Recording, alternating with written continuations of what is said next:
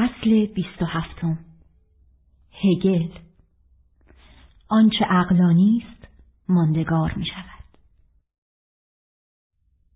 هیلده پوشه سنگین را رها کرد تا گرمپی بیفتد روی زمین. سپس روی تختش دراز کشید و به سقف خیره شد. تصاویر بسیاری جلوی چشمانش رژه می رفتند. حالا پدرش موفق شده بود حسابی او را گیج کند.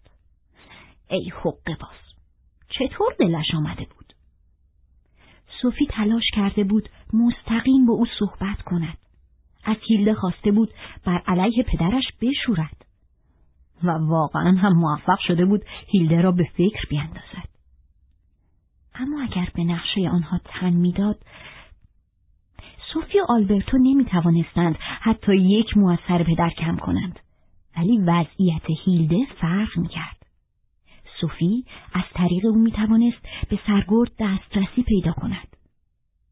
البته هیلده با سوفی و آلبرتو موافق بود که پدر در بازی با شخصیت‌های مختلفش زیاده روی کرده. حتی اگر سوفی و آلبرتو ساخته و پرداخته ذهن او بودند، باز هم باید برای قدرت نماییش حد و مرزی قائل می شد. بیچاره سوفی و آلبرتو. آنها در برابر تخیلات سرگرد همونقدر بی‌دفاعند که پرده سینما در برابر دستگاه آپارات. بگذار پدر به خانه برسد، آن وقت درس خوبی به او خواهد داد. می توانست از همکنون خطوط کلی نقشه‌اش را تجسم کند. آن هم چه نقشه‌ای! از روی تخت بلند شد و کنار پنجره رفت تا نگاهی به خلیج بیاندازد. ساعت تقریباً 2 بعد از ظهر بود. پنجره را باز کرد و رو به آشیان قایق فریاد زد: مامان! مامان! مادرش بیرون آمد. من تا 1 ساعت دیگه با چند تا ساندویچ میام پیشت، باشه؟ فقط باید 1 کم دیگه راجع به هگل بخونم. باشه. هگل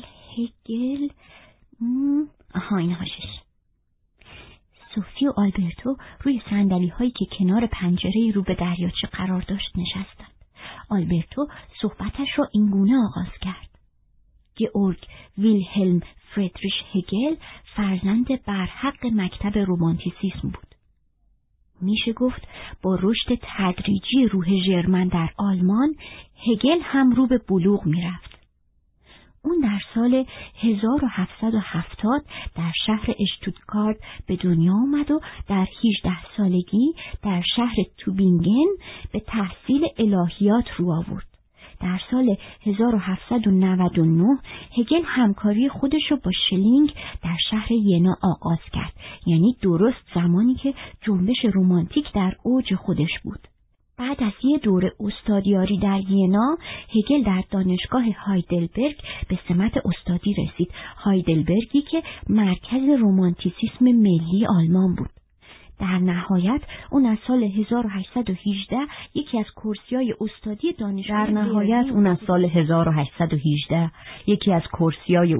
دانشگاه برلین رو به خودش اختصاص داد.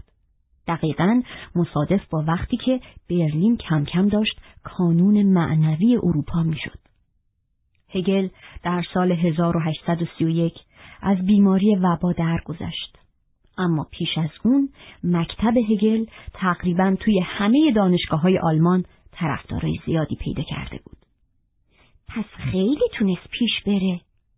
آره، فلسفه‌ش هم همینطور. هگل همه اندیشه‌های اصلی رایج در عصر رمانتیکو یک پارچه کرد و اونا رو گسترش داد. هرچند این مانعش نشد که خیلی از رمانتیکا از جمله شلینگو به شدت نقد کنه. خب نقدش به چی بود؟ شلینگ هم مثل خیلی از رمانتیکای دیگه معتقد بود عمیق‌ترین معنای زندگی در چیزی نهفته است که اونا بهش میگفتن روح جهانی. هگل هم این اصطلاحو به کار برد، اما با یه مفهوم تازه. وقتی هگل از روح جهانی یا عقل جهانی حرف میزنه، منظورش حاصل جمع همه نمودهای انسانی، چون فقط انسانه که روح داره. در این مفهومه که هگل میتونه از تکامل روح جهانی در گذر تاریخ حرف بزنه. هرچند همیشه باید یادمون باشه که هگل داره به زندگی انسان، اندیشه های انسان و فرهنگ انسان اشاره میکنه. اگه درست فهمیده باشم اینجوری روح جهانی دیگه از حالت یه شبح در میاد. اینطوری دیگه شبیه یه آگاهی خوابالو نیست که تو درخت‌ها و سنگ‌ها منتظر دراز کشیده باشه. یادت میاد کانت از چیزی حرف زد که بهش میگفت داستینگ آن زیخ یا شی اونطور که هست؟ هرچند از نظر اون انسان نمیتونه به شناخت روشنی از رازهای طبیعت برسه، ولی با این حال کانت به وجود نوعی حقیقت دستیافتنی اعتقاد داشت. هگل گفت حقیقت ذهنی است. بنابراین حقیقتی برتر و فراتر از عقل انسان وجود نداره. به عقیده اون هر شناختی شناخت بشری است. پس دوباره فیلسوفا رو از آسمون کشون رو زمین، درسته؟ آره اینطوری هم میشه گفت. به هر حال فلسفه هگل اونقدر وسیع و متنوعه که در حال حاضر ناچاریم صرفاً به بعضی از جنبه‌های اصلیش بسنده کنیم. در واقع شک دارم که بشه گفت هگل اصلاً فلسفه‌ای از خودش داشته. چیزی که معمولاً به فلسفه هگل معروفه بیشتر روشیه برای فهم روند پیشرفت تاریخ. فلسفه هگل چیزی درباره ماهیت درونی زندگی به ما یاد نمیده، ولی میتونه بهمون یاد بده چطور کارآمد فکر کنیم. خب این خیلی مهمه. همه دستگاه‌های فلسفی قبل از هگل یه وجه اشتراک داشتن. اونا سعی داشتن برای تعیین محدوده شناخت بشر از جهان یه معیار همیشگی پیدا کنن. این موضوع درباره دکارت، اسپینوزا، هیوم و کانت صدق می‌کرد. همه اونا می‌خواستن پایه و اساس شناخت انسان رو مورد بررسی قرار بدن. ولی این شناخت برای همه اونا گزاره‌ای بی ارتباط با زمان بود. خب مگه وظیفه فیلسوف همین کارا نیست؟ هگل اعتقاد داشت چنین چیزی امکان نداره. به اعتقاد اون پایه و اساس شناخت انسان از نسلی به نسل دیگه تغییر میکنه. بنابراین چیزی به اسم حقایق جاودان یا عقل بی زمان وجود نداره. تنها نقطه ثابتی که فلسفه میتونه بهش تکیه کنه خود تاریخه. ببخشیدا ولی اینو باید توضیح بدین. تاریخ مدام در حال تغییره، پس چطوری میتونه یه تکیهگاه ثابت باشه؟ رودخونه هم مدام در حال تغییره، ولی معنیش این نیست که نمیتونی راجبش حرف بزنی. البته اینم بیفایده است که از خودت بپرسی تو کدوم نقطه از دره رودخونه حقیقی تره. خب آره، چون رود تو همه مسیرش همون روده. برای هگلم تاریخ مثل یه رودخونه جاریه. کوچکترین حرکتی رو تو هر نقطه از رودخونه گردابا و آبشارای بالادست رود تعیین میکنن.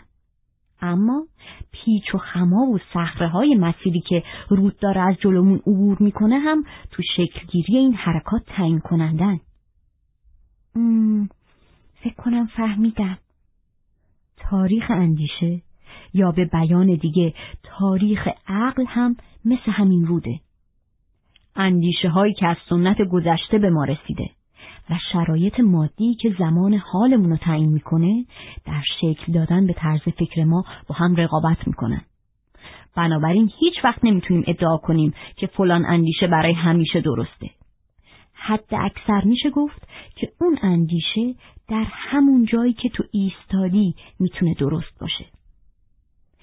ولی این فرق میکنه با اینکه بگیم هر چیزی به یه اندازه هم درسته هم غلط. معلومه که فرق میکنه. ولی بعضی چیزا در ارتباط با بستر تاریخیشون میتونن درست باشن یا غلط. اگه تو امروز از برده‌داری دفاع کنی در بهترین حالت فکر میکنن ابلهی. اما 2500 سال پیش کسی تو رو ابله فرض نمیکرد. هرچند همون زمانم افراد پیشروی خواهان لغو برده‌داری بودن. یا بذار یه مثال محلی برات بزنم. تا کمتر از 100 سال پیش سوزوندن قسمت‌های وسیعی از جنگل و تبدیل کردن اونا به زمین کشاورزی به هیچ وجه کار نامعقولی به حساب نمی اومد. اما امروز نظرمون به کلی فرق کرده. اونم به این دلیل ساده که حالا معیارهای کاملا متفاوت و البته بهتری برای داوریای این چنینی داریم. آها، الان فهمیدم. هگل نشون داد که اندیشیدن فلسفی هم همین حالتو داره. به عبارت دیگه عقل یه چیز پویاست، یعنی یه فراینده و حقیقت چیزی نیست جز همین فرایند.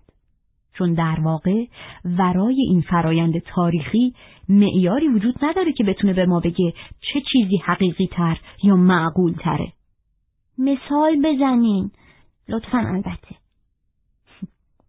ببین، تو نمیتونی از بسترهای فکری کاملا متفاوتی مثل دوران باستان، قرون وسطا، رنسانس یا عصر روشنگری اندیشه‌هایو بیرون بکشی و بگی اینا درستن یا غلط.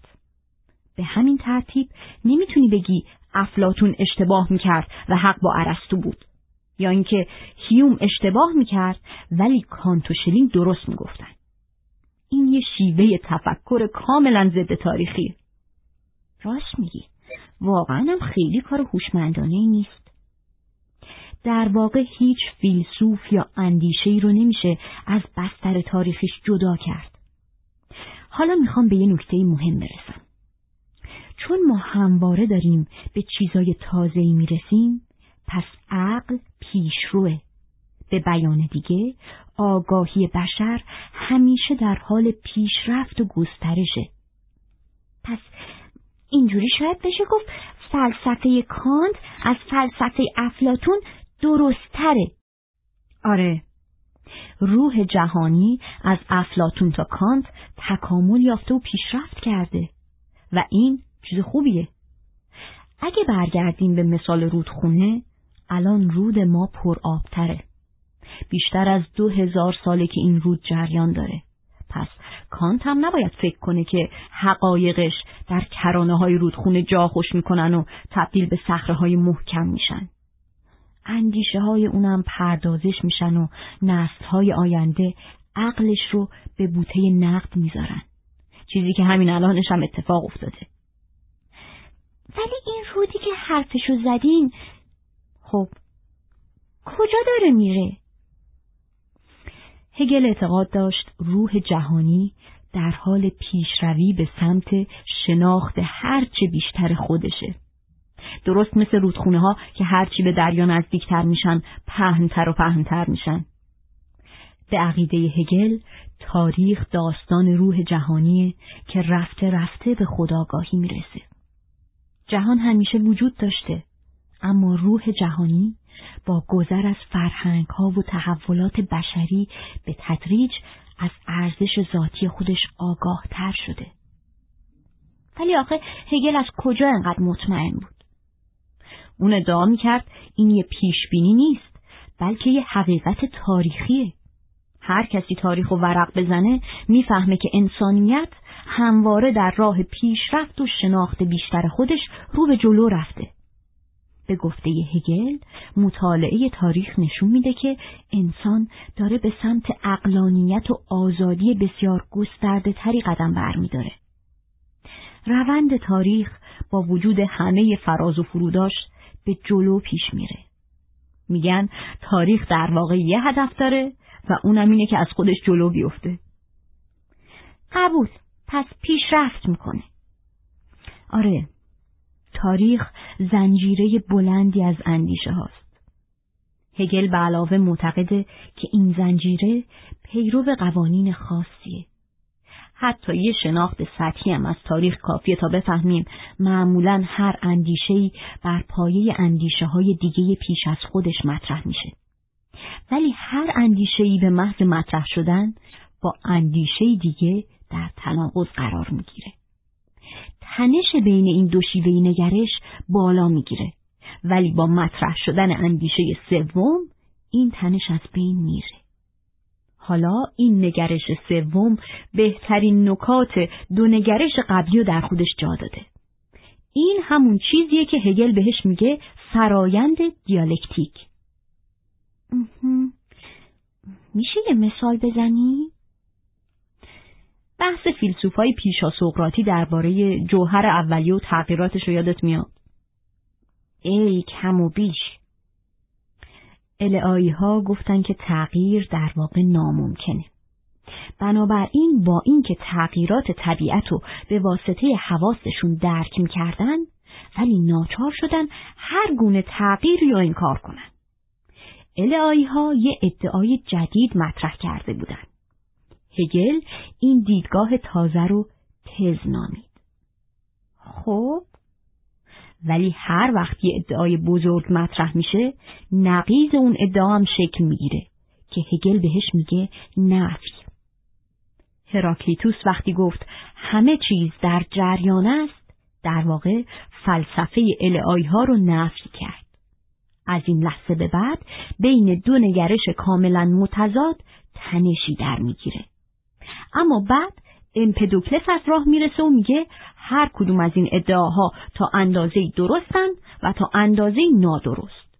به این ترتیب تنش از بین میره. آره، الان دیگه کامل یادم اومد. الهایی ها درست میگفتن که هیچ چیز واقعا تغییر نمیکنه.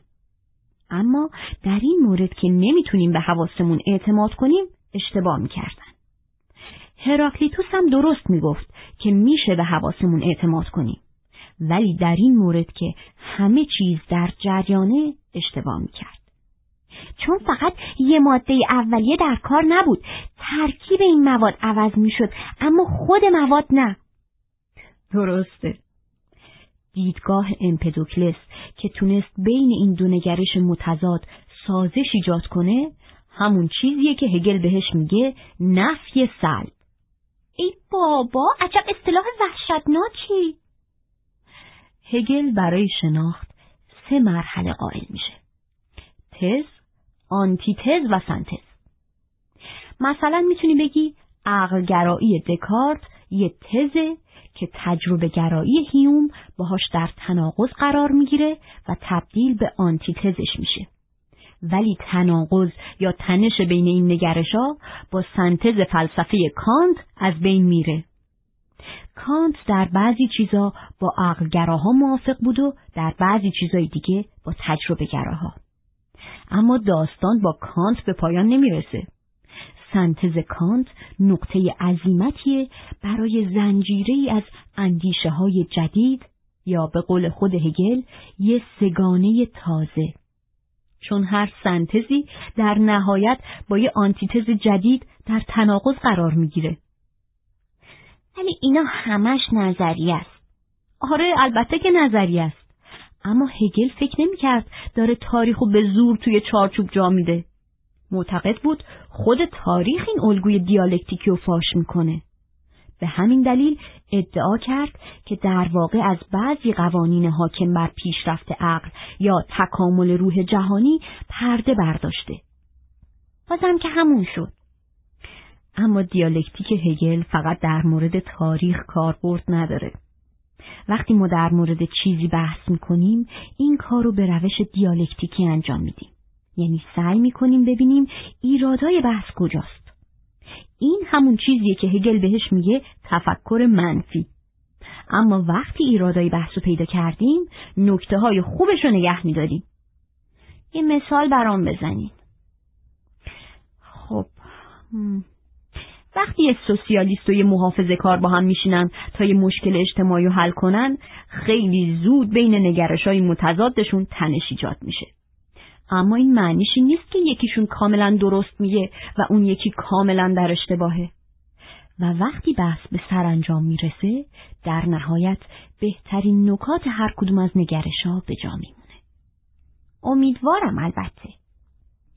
اما وقتی درگیر و دار چنین بحثی هستیم، به آسونی نمیتونیم تصمیم بگیریم که کدوم موضع عقلانی تره. پس به نوعی تاریخی که تصمیم میگیره چی درسته و چی غلط. اون چه عقلانیه ماندگار میشه. هرچی موندگار میشه درسته. آره همینه؟ یا برعکس هرچی که درسته موندگار میشه؟ میشه اگه زحمتی نیست یه مثال کوچولوی دیگه هم بزنین؟ خیلی خوب. 150 سال پیش بسیاری از مردم برای حقوق زنان مبارزه می‌کردند. خیلیای دیگه هم مخالف سفت و سخت حقوق برابر زن و مرد بودند. امروز وقتی استدلالای دو طرفو میخونیم خیلی برامون سخت نیست که بفهمیم کدوم دسته ایده های عقلانی تری داشتن. اما نباید فراموش کنیم که ما با شناخت امروزمون داریم به گذشته نگاه میکنیم. حالا دیگه ثابت شده حق با کسایی بوده که برای برابری حقوق زنان مبارزه میکردن. خیلیا اگه حرفای پدر بزرگاشون تو اون دوره چاپ شده بود و الان اونا رو میخوندن چندششون میشد. من که شک ندارم. حالا هگل نظرش چی بود؟ درباره برابری زن و مرد؟ خب مگه درباره همین حرف نمیزدی؟ دلت میخواد یه نقل قول بشنوی؟ خیلی هم زیاد. هگل میگه تفاوت میان زن و مرد مانند تفاوت میان حیوان و گیاه است. مردها بیشتر خلق و خوی حیوانات را دارند و زنان خلق و خوی گیاهان، چرا که رشد زنها آرامتر است و اساس آن ساختار مبهمی از احساس. اگر زنان زمام امور دولت را به دست گیرند، کشور فوراً به مخاطره می‌افتد، چرا که آنان بر اساس تمایلات و نظرات دلبخواه عمل می‌کنند و نه بر اساس خواسته‌های عمومی. تحصیل زنان مانند ناخنک زدن به اندیشه‌های مختلف است، آن هم بیشتر از طریق زندگی تا دانش اندوزی. در مقابل مردانگی به دست نمی آید مگر با تصاحب اندیشه و تلاش فنی بسیار. خیلی ممنون، همینقدر بس بود. ترجیح میدم دیگه فرمایشات این چنینی نشنوم. اما اتفاقا این نقل قول نمونه عالیه برای اینکه نشون بدیم مفهوم عقلانی بودن چطور پیوسته در حال تغییره. این نشون میده که هگل هم فرزند زمانه خودش بوده، همونطور که ما هستیم. هیچ بعید نیست بدیهی ترین دیدگاه های امروز ما از پس آزمون زمان بر نیان. کدوم دیدگاه ها مثلا؟ راستش مثالی ندارم. چرا؟ چون بعد از چیزایی مثال بیارم که همین الانشم دستخوش تغییر شدن. مثلا میتونم بگم رانندگی کار احمقانه‌ایه چون وسایل نقلیه باعث آلودگی هوا میشن. خب خیلی از مردم مدت هاست که همین فکر رو میکنن. اما تاریخ به ما ثابت میکنه که خیلی از چیزایی که فکر میکنیم بدیهی‌ان در برابر قضاوت زمان دوام نمیارن. میفهمم. از این نقل قول یه چیز دیگه هم دستگیرمون میشه. مردای زیادی که در زمان هگل اونطور با حرارت در باب پست بودن جنس زن داد سخن میدادن، در واقع به روند جنبش فمینیسم شتاب دادن. چطوری؟ مردا یه تز پیش کشیده بودن. اما چرا اونا همچین نیازی رو در خودشون احساس کرده بودن؟ چون جنبش آزادی زنان پیشتر آغاز شده بود و خب دفاع از دیدگاه‌هایی که همه بر سرش متفق القول بودن چه جذابیتی میتونست داشته باشه؟ پس هرچی اونا حرفای رکیکتری میزدن، آنتیتز یا جریان نفی قدرت بیشتری میگرفت. خب معلومه. میشه گفت بهترین اتفاق اینه که آدم مخالفای پرشوری داشته باشه. هرچی برخوردشون افراطی تر بشه، واکنش قوی تری انتظارشون رو میکشه. یه ضرب المثل هست که میگه آب به آسیاب دشمن نریز. آسیاب من که چند دقیقه خیلی داره تون میچرخه. از دیدگاه فلسفه یا منطق صرف بیشتر وقتها بین دو مفهوم یه تنش دیالکتیکی وجود داره. مثل چی؟ اگه من به مفهوم هستی فکر کنم، به ناچار پای مفهوم متضادش یعنی نیستی هم وسط میاد. تو نمیتونی به زندگی فکر کنی و بلا فاصله یادت نیاد که یه روز میمیری. تنش بین هستی و نیستی در مفهوم شدن از بین میره. چون اگه چیزی در میانه فرایند شدن باشه، هم هست هم نیست. که اینطور. بنابراین عقلی که هگل ازش حرف میزنه یه عقل پویاست. از اونجا که ویژگی هستی تضادهای بیشمارشه، بنابراین توصیف هستی هم باید پر از تضاد باشه. پس اینم یه مثال دیگه به درخواست جناب عالی. از قول نیلس بیور، فیزیکدان هسته‌ای مشهور دانمارک، داستانی نقل میکنن درباره نیوتن که بالای در خونش یه نعل اسب آویزون کرده بود. آخه میگن شانس میاره. ولی خب این که خرافاته. نیوتن هم هر چیزی بوده به جز خرافاتی. یه روز دوستی میاد دیدنشو ازش میپرسه تو که واقعا به این چیزا اعتقاد نداری؟ نیوتن جواب میده نه ندارم، ولی به من گفتن اون در هر صورت کار خودشو میکنه. چه بامزه! واقعیت اینه که جواب نیوتن کاملا دیالکتیکیه و حتی یه جورایی ضد و نقیض. نیلس بیور که مثل شاعر نروژی خودمون وینیه روحیات متناقضی داشته، یه بار گفته 2 نوع حقیقت وجود دارد. یکی حقایق سطحی که متضادشان به صورت بدیهی نادرست است و دیگری حقایق ژرفی که متضادشان هم به همان اندازه درست است. یعنی چه جور حقایقی مثلا؟ مثلا اگه من بهت بگم زندگی کوتاهه، من میگم باهاتون موافقم. ولی توی موقعیت دیگه ممکنه دستامو ببرم سمت آسمون و بگم زندگی طولانیه. راست میگی. اینم یه جورایی درسته.